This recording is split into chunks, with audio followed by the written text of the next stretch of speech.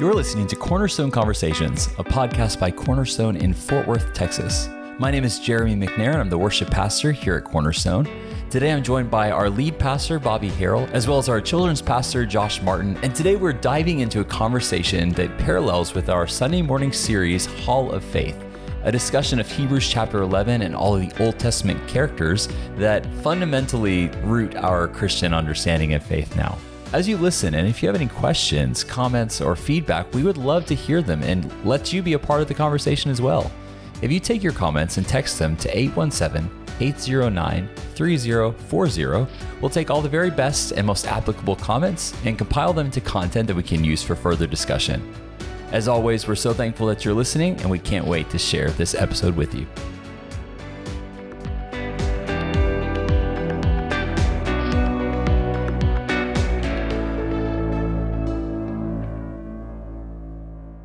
Jeremy, as we continue this conversation about the Old Testament characters, I just want to, again, remind you and I and everyone that's listening, there is apprehension whenever you come into a church and you're the new person. Yeah. Or whenever you're in a group of people trying to have a religious discussion. We've seen some of this in our modules on Wednesday as we have group discussion, or in our small discipleship groups, where people are reluctant to weigh in at times because they're intimidated. They come from the mindset of everybody in here knows more than I do about this topic. Yeah. I'm way behind, everyone's more spiritual. Those kind of thoughts are a kind of a human default mindset for us.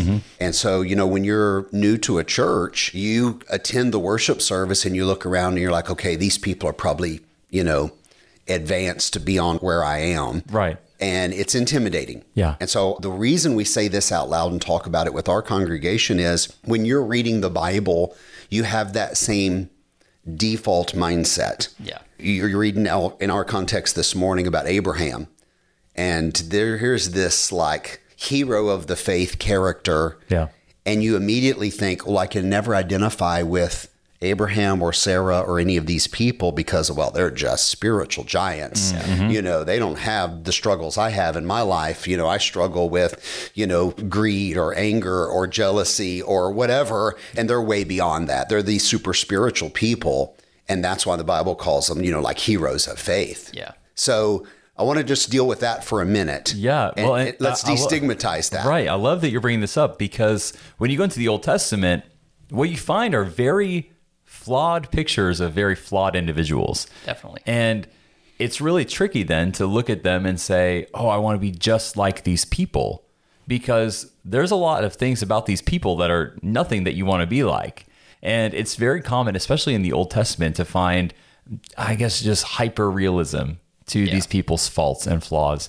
And I think a beautiful thing about that is, regardless of their flaws, they're still noted for their faith in Hebrews chapter 11. But I love this conversation. I love that you brought this up, because they're tricky people and they're flawed people, but they're real people. And it's important, if we're looking at them, to recognize them as that, as real people who live very real, flawed lives. Yeah. I think another way even to say it, rather than destigmatize, is demystify, because we have this like mystical view of these characters in the Bible.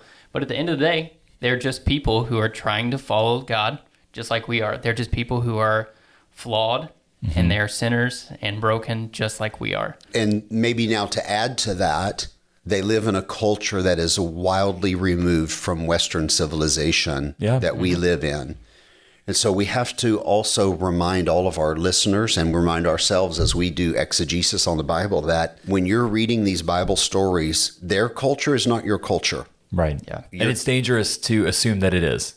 Right. And again, the Bible is not saying, be just like these people.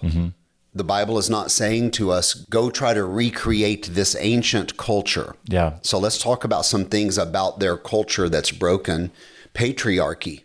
Yeah. This male dominated misogynistic culture.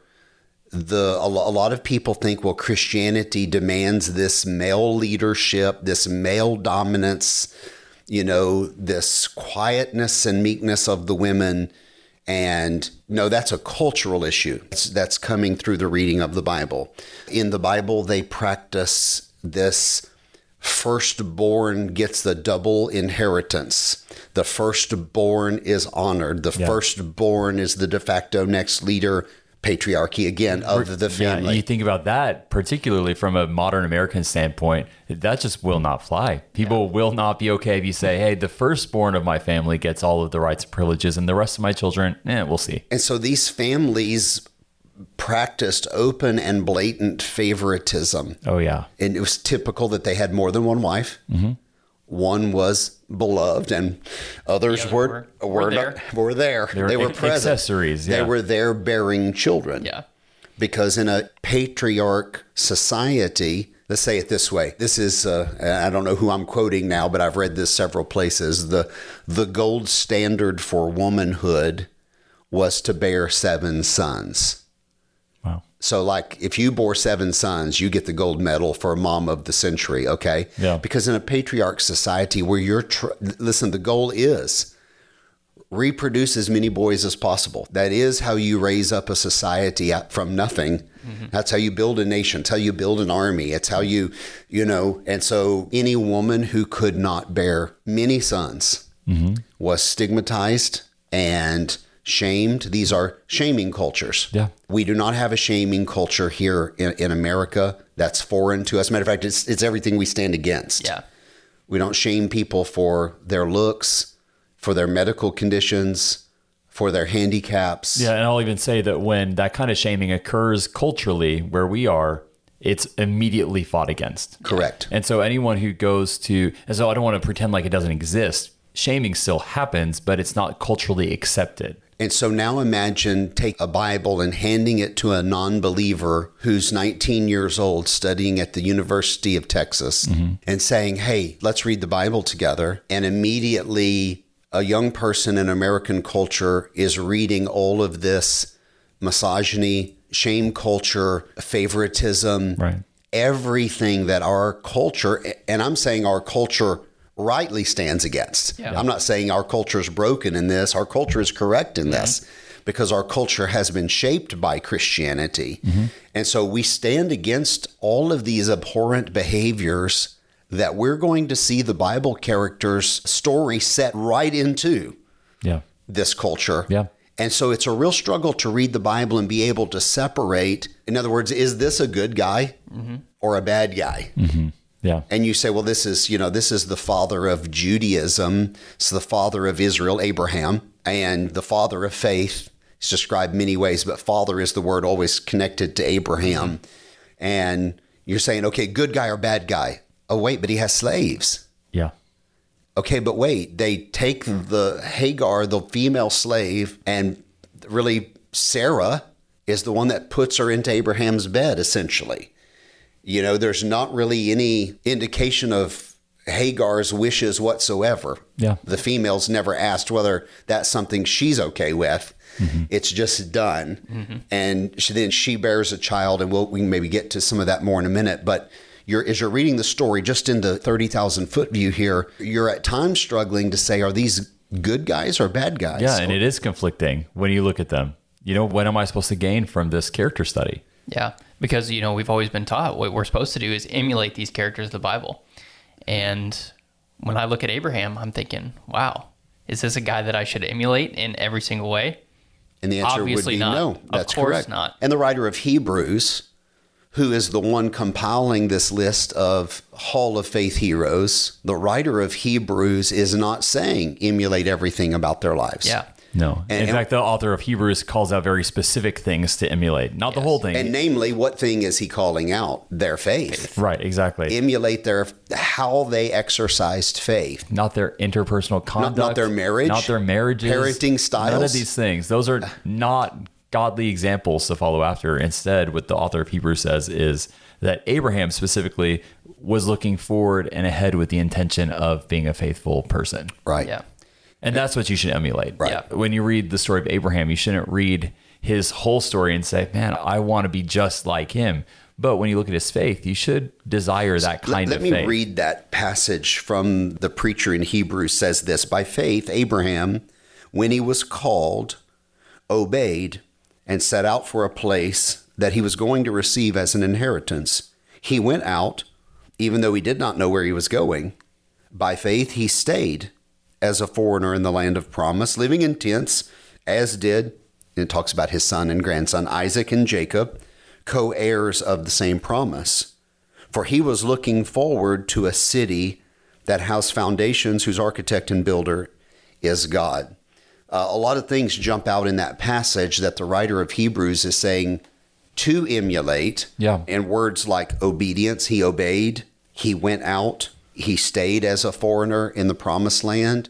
In other words, what God asked him to do, he was willing to do, even though he didn't know necessarily where he was going or how that was going to work out. Right, exactly. I mean, if you show up in a foreign country and say, hey, I'm here because I've had a vision of God speaking to me and I'm here to inherit this land, don't you think the people that live in that land might have something to say about that? And this is another concept that's so foreign to us, because when people come to the United States, generally speaking, everybody's very welcoming. We're glad you're here. We're not going to try to throw you out. Become an American. We're glad you're here. But for Abraham, going into a foreign land was a gigantic step of faith, because as soon as he crossed that border, the first thing they want to do is throw him out, kill him, take his wives, take his family, take his, cattle, possessions, everything. Yeah. It was not a welcoming thing for him. So that was a massive step of faith, and that's definitely something that we should aim to emulate. Yeah, it would have been really easy for him to just bow out and say, I don't want to go forward with this plan. So as good of an offer as that is, God, but, I'll pass. So you're saying that God's calling him to do something that's highly dangerous. Absolutely. In the period in which Abraham lived. Yeah, and undesirable. Incredibly risky behavior. Yeah. So that sets things maybe in a better context for us. Also, it says about Abraham that he obeyed God. He did this because God said, I'm going to make a covenant. I want to talk about covenant in just a minute. Yeah. But God said, I'm going to do something special with you. But it says about Abraham, he was looking forward to a city that had foundations, whose architect and builder is God. It's clear from reading the story of Abraham that he lived in tents all his life and was a nomad, pilgrim, sojourner, right. More like we would think of the way Native Americans lived. Yeah. In tribes moving their teepees, from location, following the buffalo or something. Yeah. Is this thing I have in my mind. And Abraham and his people, then his family that's going to develop, they were nomads with cattle. They're kind of like cowboys living in tents in the Near East in this BC era. Anyway, when it says Abraham looked for a city, are we talking about like Jerusalem? I mean, he's trying to discover, a city? I mean, is he? Yeah, like a literal city? Like Christopher Columbus sailing across the world looking for a civilization? When Abraham is moving through the deserts and through the area he's in, he's not looking to just stumble upon a city that's already built. New York City. Yeah. There it is. It's not going to be there ready for him. He, in faith, is looking ahead to a city and a kingdom that God is building, that he is going to be a catalyst for the growth and, development of that kingdom of God. So it's not a real city. No. The Bible's going to use this city as a metaphor of the ultimate plan of God. Exactly. Is to build a new humanity, to reunite heaven and earth in what we call the kingdom of God, and for the new humanity to realize their vocation as they were created in Genesis, 2 and 3, to be rulers of God's planet. But the new city becomes this metaphor of the new future that God is going to bring on earth, where things are set right. It's a very long-term goal. It's not something that Abraham is going to realize in his lifetime. Which is an incredible aspect of his faith. Exactly. Yeah. Because he's looking forward to the fruition of the things that he hasn't seen and probably won't. And will never see. Yeah. Yeah. Well, the writer of Hebrews, ultimately, we'll get there in our Sunday morning series. Well, after talking about all these characters, will ultimately say, and we'll get to it in some coming weeks, all these died in faith, not having received the promise. They lived their whole lives waiting for God to make things right and resurrect the planet, if you will. Yeah. Give us a new humanity, fix the brokenness of our sins and its repercussions. And they lived their whole lives looking for that and never saw it fully realized, but they knew it would come by faith. Yeah. And so that is something Yeah. the writer of Hebrews is asking us to adopt about them. You know, much in the way, let me characterize the conversation like this. You know, we talk about parenting a lot here because, you know, the average age of our congregation is about 30 years old. And we have lots of young couples with children. So we talk about parenting a lot. When we talk about parenting, we tell our young people, you know, you're the best and the worst of your parents. Take the best and try to leave the worst behind. The best practices of your parents, adopt those things. Yeah. The things your parents did wrong, break those sinful patterns and refuse to pass them on to another generation. If your parents disciplined correctly, okay, then use their model. If they didn't, then never use their model and develop a better model. Right. And all those types of parenting lessons we teach a lot here. I would say the same thing applies when looking at these biblical characters like Abraham. And, you know, you're talking about these people's long-term faith. They were looking for God to do something and they lived in obedience and faith, even if they didn't see it fully happen in their lifetime. Okay, there is something all of us can do. Yeah. Live by faith, follow God, make disciples. I believe the Lord's going to return. If he doesn't return in my lifetime, I want to live my life making as many disciples as I can for the kingdom of God, making the world a better place in any way that I can, helping people, overcoming evil with good. You know, if that means, in my case, and I don't put this on everybody, you know, Susan and I sometimes go and do political events. Yeah. We encourage people to vote. Why? We're trying to make the world a better place. We do humanitarian work. You guys do humanitarian work. Right. Why would our church be involved in rescuing Ukrainians and building clean water stations for orphans in Myanmar? Well, because that's what Jesus would do. Yeah. Yeah. That's kingdom of God work. And you see a lot more. I mean, just examine Jesus' ministry. He's doing a lot more care of people than, you know, screaming at people or yelling at them or telling them. Yeah, he's definitely less you know, preachy and he's a lot more loving. We don't have a lot of sermons of Jesus in the Bible. Yeah. But we have a lot of the acts and ministry of Jesus in the Bible. That's a great point. Yeah. And so go and do likewise is kind of our take on that. Yeah. If it's within our power to do good, let's do good. In subsequent podcasts, we'll mention Isaac and talk about Jacob and the son and grandson of Abraham. Yeah. And you'll see them doing good works. Right. Not preachy works, not mission works, but just good works for the community, making the world a better place. And that's something I think we also need to keep as a part of our, not only are we evangelists, we are kingdom citizens, and we are custodians of this planet. And we need to care for it, and we need to care for the people who inhabit it.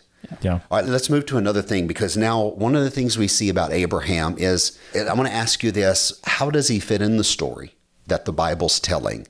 Why is Abraham important to the story? You know, it seems like he's mentioned a whole lot of times in the Bible. I think at one point you counted up as between 70 and 80, like 77 or something times in Just the New Testament. Yeah. Right. And so if he's a character from the Old Testament, the New Testament harkens back to often and with great regularity, then we know that he's important to the story. At the same time, he's a Gentile, which is very interesting for these Old Testament stories. Do you want to talk about that at all? So he's the father of the Jewish nation, the father, another way to say that. So if you're listening and you don't know the terms, you know, Christianity is confusing because of our terminology, I think, a lot. I was talking to somebody this week and we were listening to a song and Jack and Diane came on and I was like, oh, it's John Cougar. And somebody said, oh, it's John Cougar Mellencamp. No, it's John Mellencamp. Well, is he John Cougar Mellencamp, or John Mellencamp? Yes.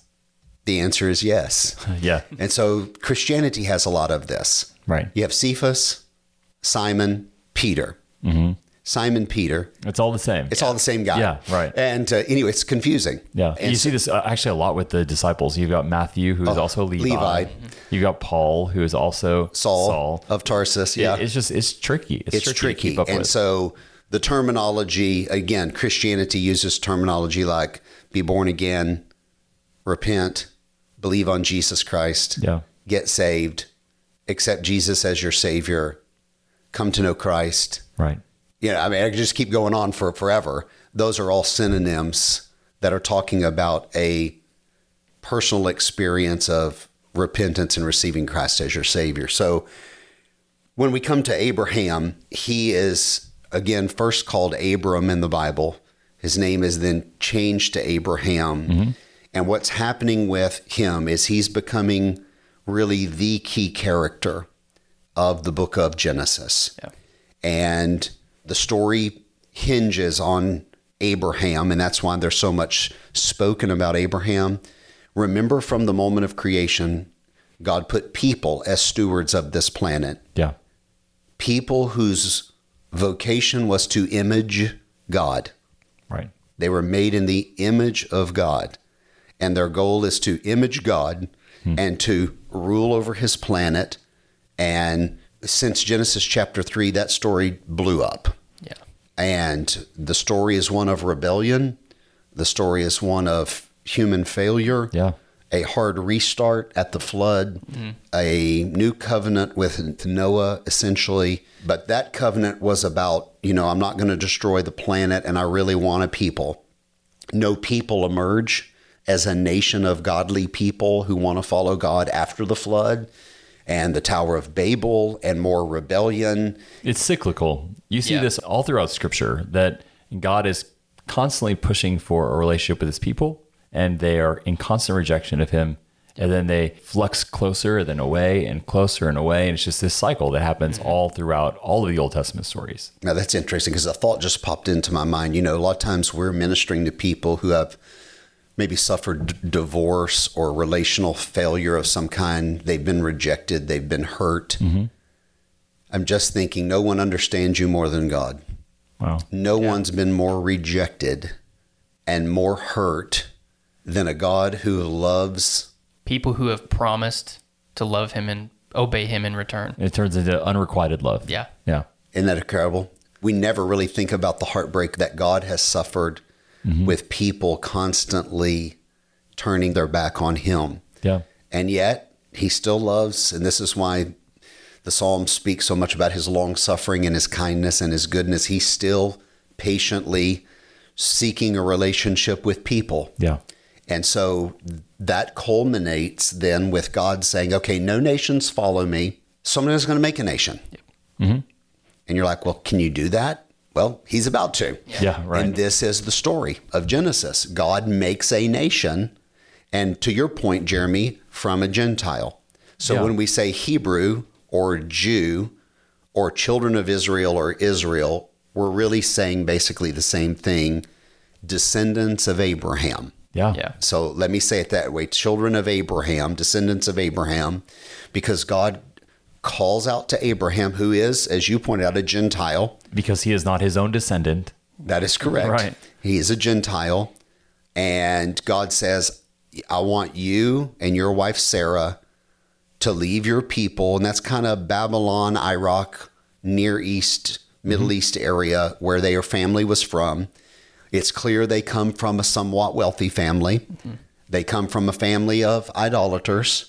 And God speaks to this man and says, I'm going to do something through you. Yeah. I want to build a nation of God followers, a God people.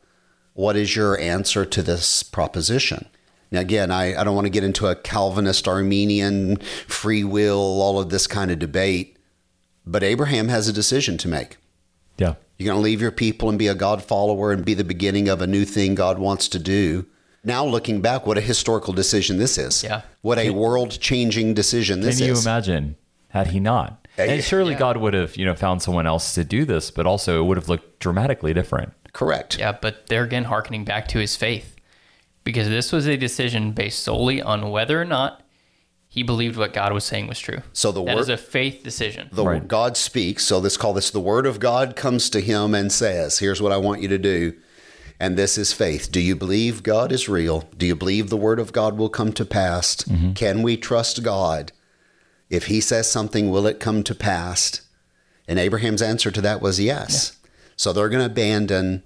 He's, I think, 75 years old when he leaves Ur of the Chaldees. So in 75 years, you've pretty much established yourself, let's say.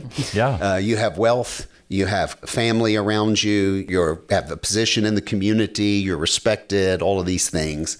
They walk away from everything. And, I love that you bring up the family, because in Hebrews 11, the author also brings up how Sarah, Abraham's wife, was also a participant in this faithful living. Well, we say this a lot, Jeremy, about, I can use you two guys because you're, ministers here in our church, but we would say the same about our female staff members as well. When God puts his hand on your life, he's also putting his hand on your spouse. Yeah. Your whole family is in this. And we feel the same way, though, about all of our church members. We want every single man and woman to be a disciple maker. And not only that, that is your individual commission. Yeah. Right. The commission to go make disciples is not for the clergy. Yeah. It's not even just a general church statement. It's an individual statement to the believer. Yeah. You are to go make disciples. Well, think about this. When God says to Abraham, I'm going to call you out because you're going to be a nation of people. I'm going to make up God's people out of you. Yeah. Well, clearly that's going to involve his wife. Right. Because the whole point is a promised child. Your wife will bear a son, and here's what's going to happen. And so clearly, God doesn't act against our protests. Mm-hmm. I mean, if Sarah had said, no way, not down for this, staying right here, well, that would be the end of that story. Yeah. But clearly, to your point, Sarah is a willing participant in the plan of God here. And they decide, okay, we're going to obey God and go do whatever God's asked us to do. And we're introduced to this covenant language again. Yeah. And so a covenant, we can talk a little bit about that, but that's this most solemn promise that God makes. And the entire story of the Bible can be told in a series of covenants. It's really structured around those covenants. There's one made with Adam and Eve in the beginning. You're going to be my people, replenish the earth and populate it and rule for me and be what I've designed you to be. Well, that didn't work out. There's a covenant made with Noah, but it's a little different. It's more of a promise not to destroy the earth again by water, and that seasons will continue, springtime and harvest and all of this kind of thing. But then when God calls Abraham, here's the big covenant coming now. And this is the covenant that really carries huge weight through the rest of the Bible story. God wants a people. I choose you to be the father of those people. I hereby make this solemn covenant with you. Yeah. And he doesn't ask really Abraham. I mean, God really does it all. The language of the Old Testament is to cut a covenant. Mm-hmm. Something bleeds, dies when a covenant is made, and they stand between the pieces of the sacrifice and they swear these solemn promises. And there are terms of the covenant. I promise to do this, party one. You promise to do that, party number two.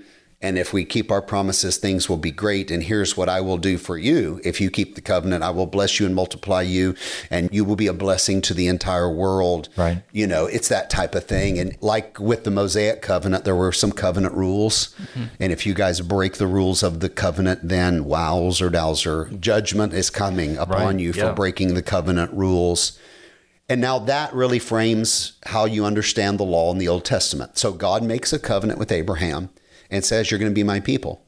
And it's a covenant that I make, and I'm good for it. You can take it to the bank. I'm going to bless the whole world through your seed, which are now my people. Okay? Mm-hmm. So this idea that Israel is God's people now permeates the Old Testament. Okay? I think we all got that. Yeah. I think the struggle then is when we cross into the New Testament. And this was the struggle you'll see played out in all of, really in the ministry of Jesus and in the first churches of the first century. Do you have to be Abraham's people to be God's people? Because that's the way the system has been for thousands of years now. Mm-hmm. Abraham's people are God's people. Okay. So then where do the rest of the people fit in to that? Correct. What about non-Jews now? The sign of the covenant that God had with Abraham is he asked the males to be circumcised. So you'll see in the New Testament, circumcision is mentioned about as many times I think as grace. When we research that, which is incredible. Yeah. That they're talking about circumcision on par with saving grace. Mm-hmm. So why does that theme come up so much in the New Testament? Because the early church is trying to sort out Yeah, they're reconciling. What do we do with the non-Jews who Yeah. have supposed access to Christ?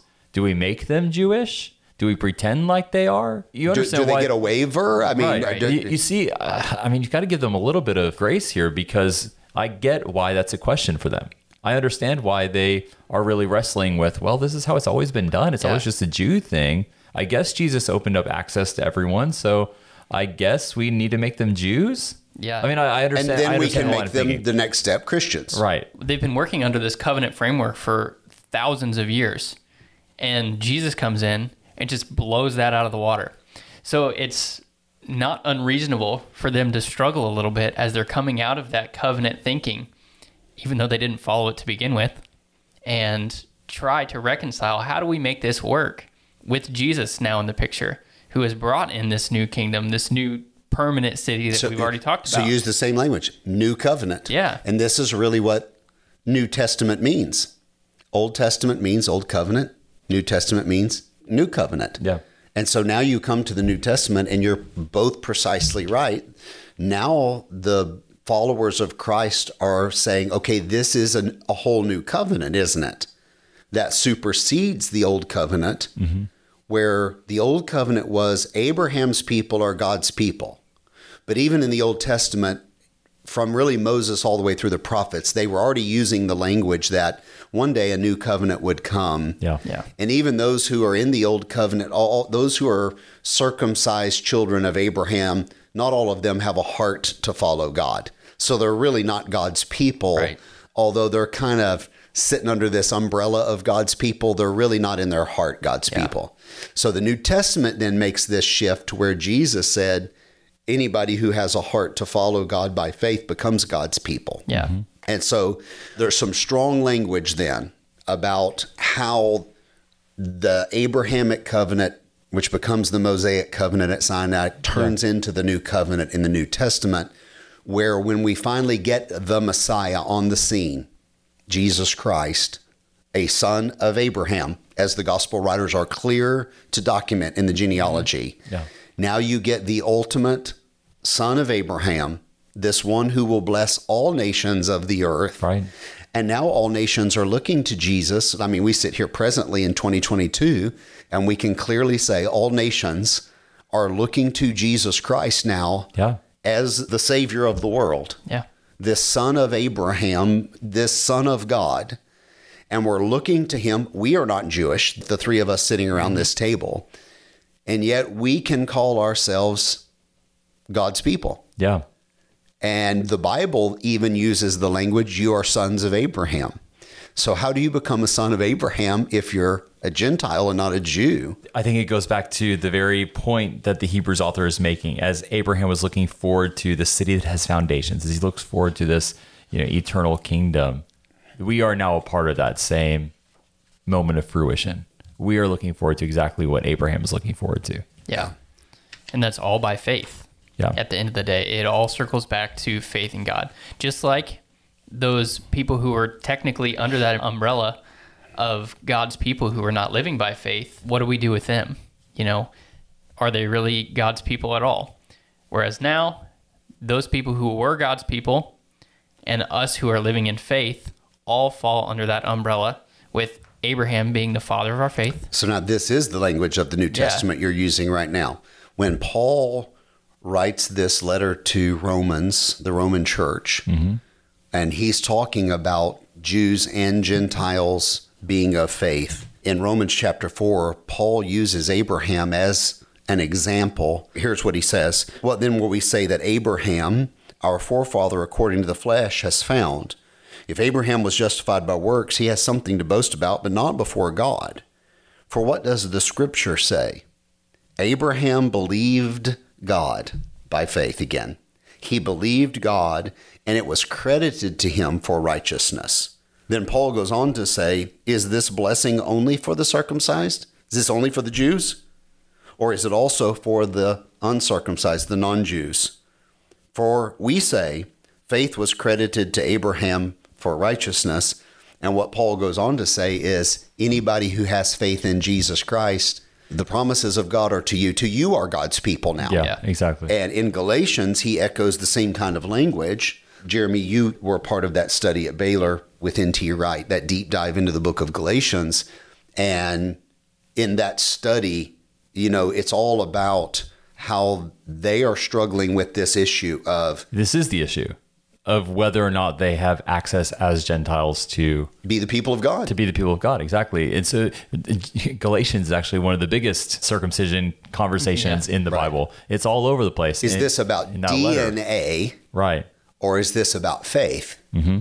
Do you have to have the right... See, when you read the Old Testament, it's all about the right tribe, the right family. Who is your father? Who is your mother? Who do you belong to? Which is why genealogy is so important throughout all of Scripture. You see all kinds of family lists because it's important to track what your ancestry looks like. But as you cross into the New Testament, something's changing. Right. Now, it doesn't matter if you're a slave child. No.